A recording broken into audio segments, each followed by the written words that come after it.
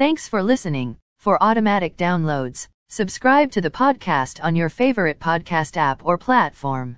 North American markets. S&P TSX was up on the week by 602.69 points or 3.28%.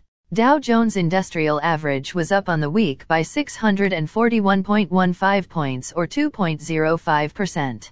Nasdaq was up on the week by 429.24 points or 3.59%.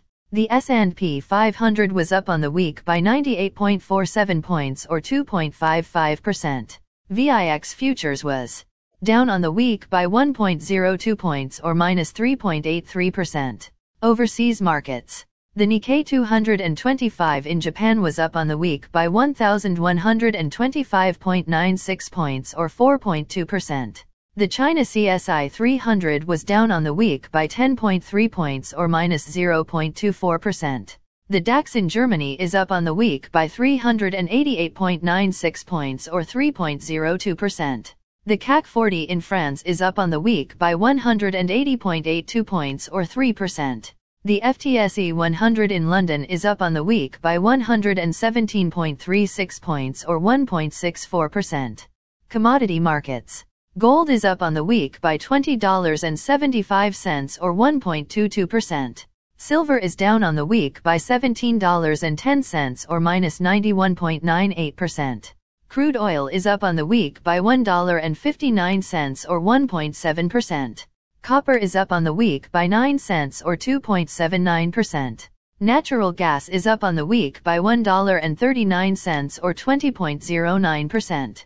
Corn is down on the week by 1 cent or minus 6.66%. Soybeans are down on the week by 2 cents and a quarter or minus 2.18%. Wheat is down on the week by 7 cents or minus 3.34%. The Canadian dollar is up on the week by 1.15 basis points or 0.88%. Highlights of this week's news. On Monday, we get GETMSN Business Climate Index. On Tuesday, we receive Japanese inflation data, United States House Price Index and new sales, and Australian Consumer Price Index data. On Wednesday, set to be released is Japan Leading Index data, United States Durable Goods orders, United States pending sales, the Federal Reserve's interest rate decision, and Australian retail sales. On Thursdays, we look to Eurozone consumer inflation expectations and consumer confidence, German Consumer Price Index, United States Gross Domestic Product and Japanese unemployment rate on Friday. To finish the week, we get French Gross Domestic Product and inflation data, German unemployment data and gross domestic product data and Italian inflation and gross domestic product data and finally Eurozone gross domestic product data and inflation data.